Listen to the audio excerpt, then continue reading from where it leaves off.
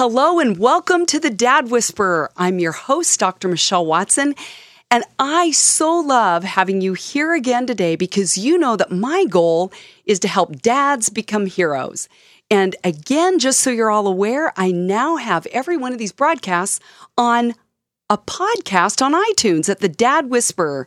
So you can go there and subscribe. You can also go to my website at drmichellewatson.com and get whatever resources you need so that you can put into action your heart of love for your daughter.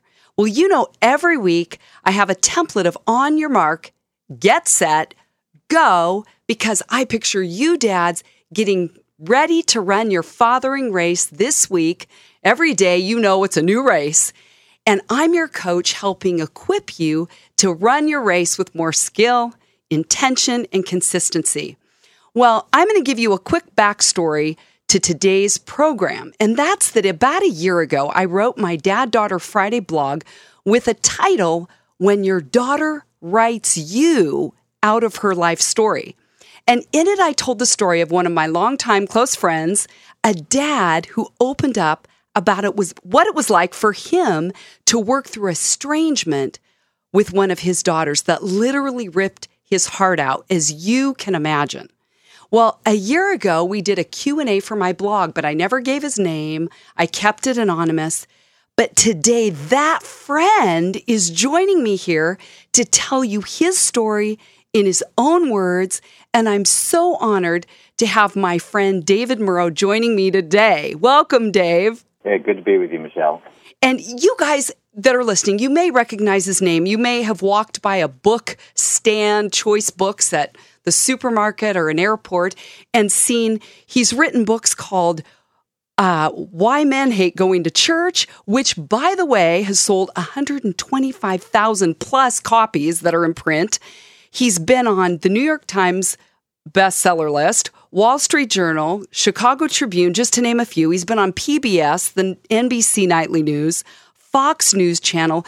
He also is the founder and director of Church for Men, which is an organization dedicated to restoring a healthy, life-giving masculine spirit in Christian organizations.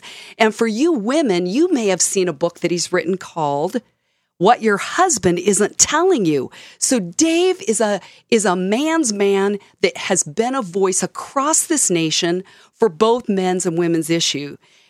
And I'm so honored that he's here today. And today, the mark that we're starting with, the theme is When Your Daughter Writes You Out of Her Life Story. So Dave, now that we're putting the get set part into motion, I know that this is requiring you to open up about a very painful story that you've lived with one of your daughters that has included agonizing distance with her. And a year ago, you told me that it had been almost 3 years of very little contact with her. And I know that your story today is going to touch the hearts of fathers who are walking a similar road with their daughters. So thank you for your willingness to open up and share the real underside, the underbelly of this kind of heartache from a dad's perspective, because I know, too, that a lot's happened even in this last year. So, Dave, let's start by going back, and I want you to just tell as much of the story to set the backdrop that you're comfortable sharing so that our listeners today can track with you. So tell us about your relationship with your daughter, Penelope, and give us a backstory. Yeah, well, we're going to call her Penelope for the purposes of this interview, just to protect her privacy. But yeah, I always loved all my kids. Felt like I loved them equally. But just sometimes when one of your kids doesn't feel loved for whatever reason, and that's been the situation with Penelope probably since she was a teenager. She's a very sensitive soul, has a very high level of anxiety and nervousness. And takes everything very much to heart. Even the slightest criticism or attempt to correct her would result in just a real spin down of anxiety on her part. So that caused a wedge during her teenage years. Mm-hmm. Finally, when she was about 17, she left the state where we live, moved to another state. We didn't really hear much from her for 3 years. The only person she'd have contact with was her mother, and she really she wouldn't talk to me at all, wouldn't answer my calls, texts, anything like that. It was a very, very distressing time for me and for all of us.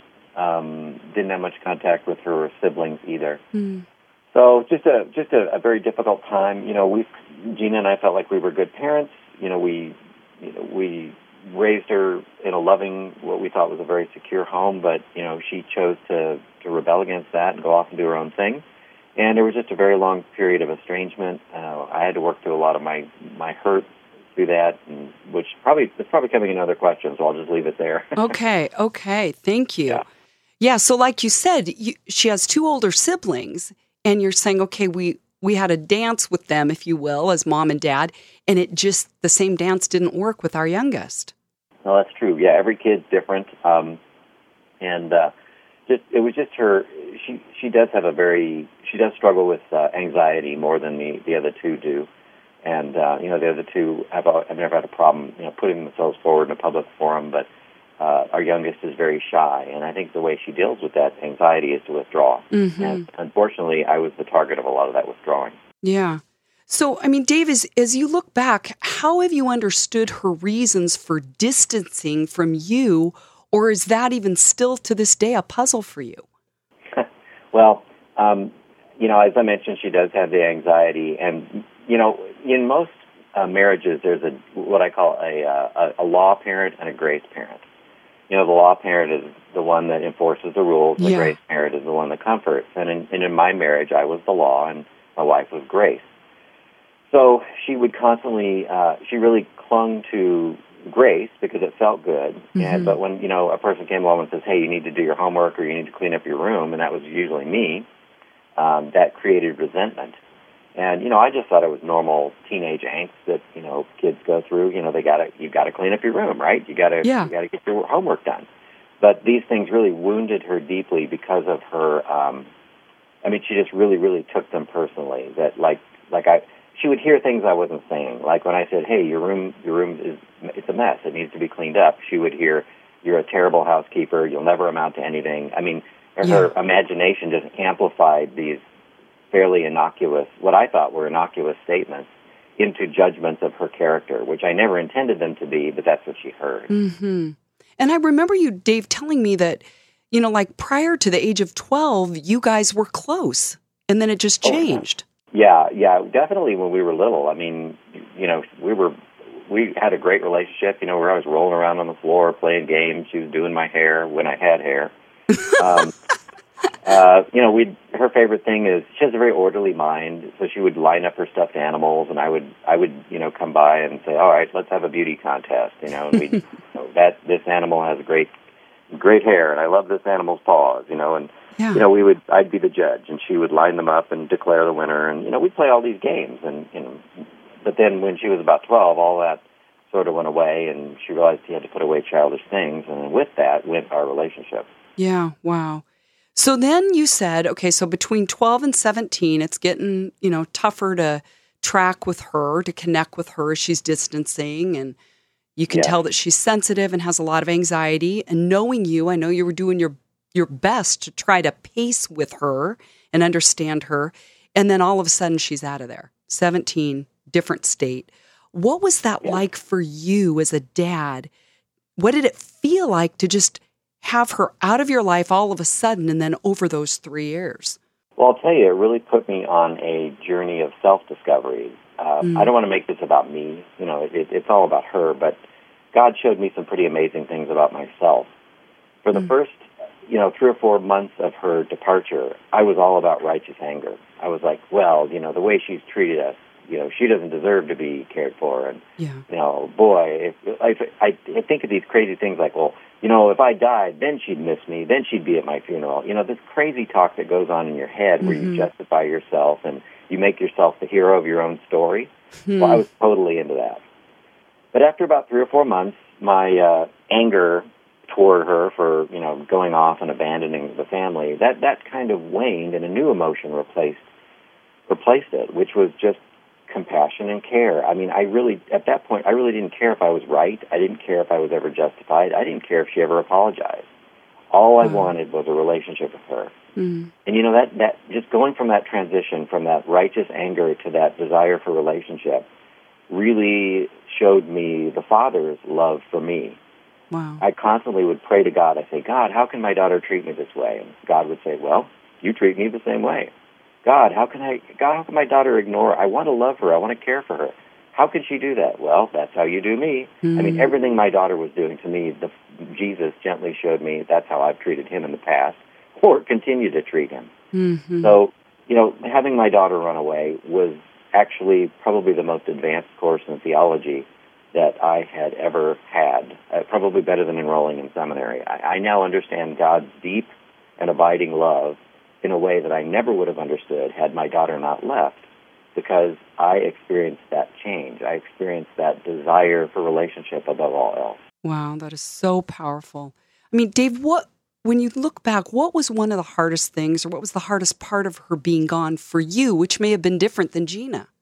Well, Gina maintained a texting relationship. She got a weekly text, Penelope was never very good at communicating at all. She doesn't like to communicate. Again, it has to do with her anxiety. She doesn't like to be on the phone and stuff like that. And I can understand that. That's fine. But I was completely cut off. I'd send a text, no response. I'd send a call, no response. My wife would occasionally get a response, once every 2 weeks. But it was just really, really hard not knowing, where she was, what she was doing. The father feels responsible for the safety of his children. Yeah. And there was no way I could protect her. Even if she was in trouble, she had prohibited me from having any contact with her. So I literally could not get on a plane unless she was dying.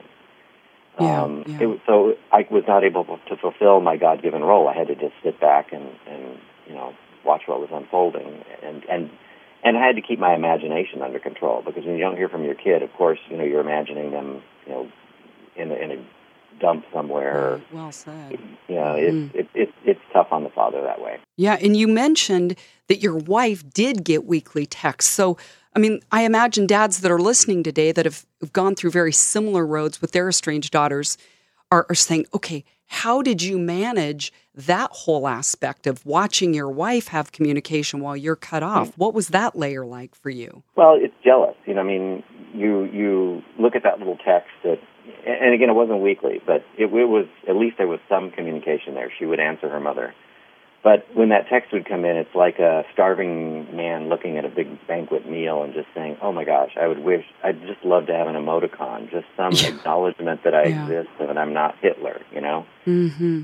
But, you have to sit back. The Bible verse that guided us through this whole process was the story of the prodigal son.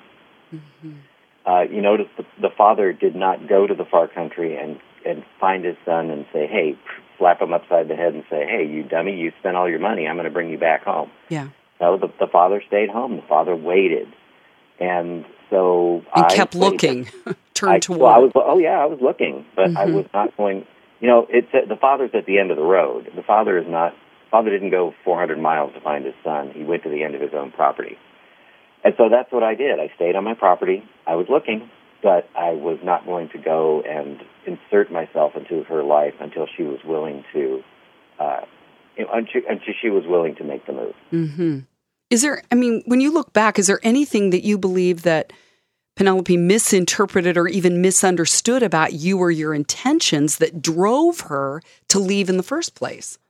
Yes. There was some, without getting into too much detail, there was some lightly illegal activity going on. Mm-hmm. This is not, she wasn't doing felonies, okay? Right. But there was some teenage illegalities in her life, and we called her on those things.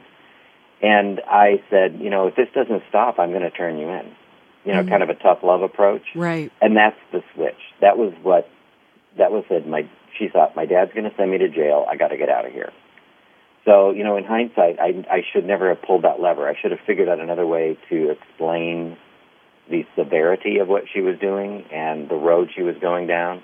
Yeah. But I should not have threatened to turn her into the cops, because that was the excuse or the trigger, whatever you want to call it, but that was the thing that tipped her into, I must get out of the state. I must leave because my dad is a bad guy who's going to send me to jail. Okay. Wow. Just hearing you say, as I look back, like, here's the me now that would have told the me, 4 years ago, to listen. Here's my best advice looking back, which I'm hopeful will be helpful to other dads who may be right in the midst of that decision-making process right now of how to respond, that they're learning from you as you look back. So Dave, I have so many questions. Another one that comes to mind is there anything that you can share about like what your thought process has been like in, you've shared a little bit now, but just about understanding or coming to terms with or being honest about the role you've played in her leaving home and not wanting, to contact you for so long? Well, my thought process is, I think I mentioned this before, but I just didn't realize how sensitive she was even to the slightest negative comment. I'm a pretty even-tempered guy, but, compared to my dad, who was like a volcano ready to blow at any time, I always thought of myself as really, I'm firm, and I'll get after kids if they don't do their chores or don't do their homework or they're slacking or whatever. But I don't scream at them. I don't throw things or any of that stuff. I'm just, hey, you need to straighten up. That's my tone. And I tried to say 3 times as many encouraging things as corrective things. But you just have to understand that every kid is different. And a kid with that high level of anxiety, you've got to figure out a way to make the truth apparent and let them know that they're messing up, but in a way that doesn't trigger them to have an anxiety attack. Yeah. Because when a kid's having an anxiety attack, they're not thinking rationally. They're not thinking, well, Dad loves me, but I need to do my homework. All they're thinking is, I've got to get away. I've got to escape this person who's making my life hell at this time. If you could imagine somebody choking you, at that point you're not thinking of anything else other than removing the hands from your throat. And that's how a person with anxiety thinks, is they're choking. They're dying. I have to remove myself from this situation. They're not thinking rationally. Yeah. Home isn't safe. I've got to get away from home to be safe. I must get away, yeah. So, I'm using that term figuratively as a metaphor. I never choked her. Yeah, good clarification. Yeah, but I'm just saying that I just learned a lot about dealing with people with anxiety issues, and I'm convinced that God gives us our children for a reason. He gives us our children to teach us things, and that's something that He's taught me, is to be much more gentle.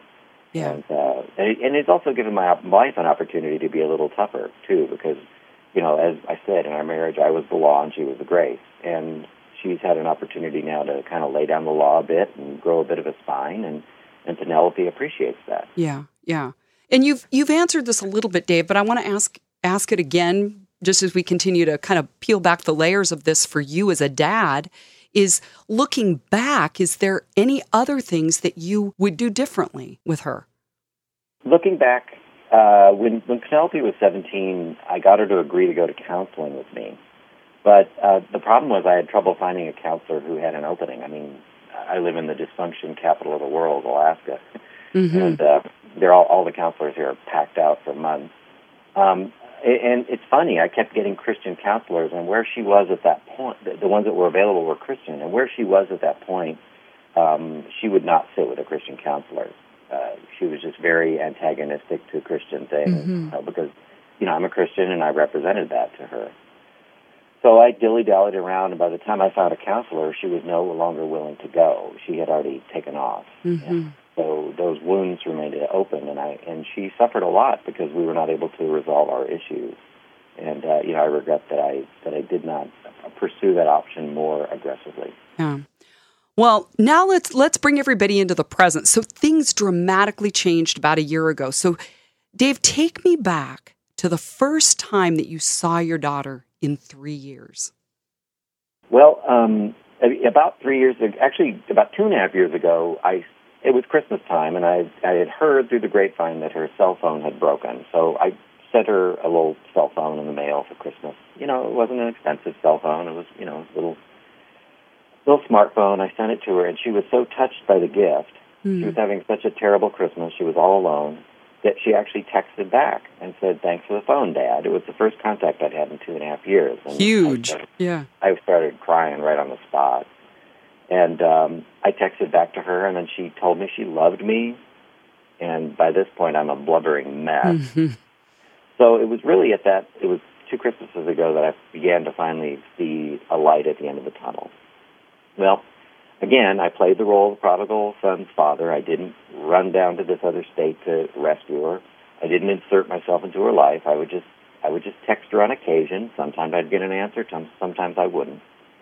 And this went on for about 3 or 4 months. Well, then I heard, again, through her mother, that she was in a really tough situation financially, that she had no food, that she was living in a pretty shabby situation. And we had this condo that we own up here in Alaska that just would not rent. It was just the craziest thing. I just kept trying to rent it, and I ran 7 people through there, and nobody would rent it in a very hot real estate market. It was just really, really odd. Yeah.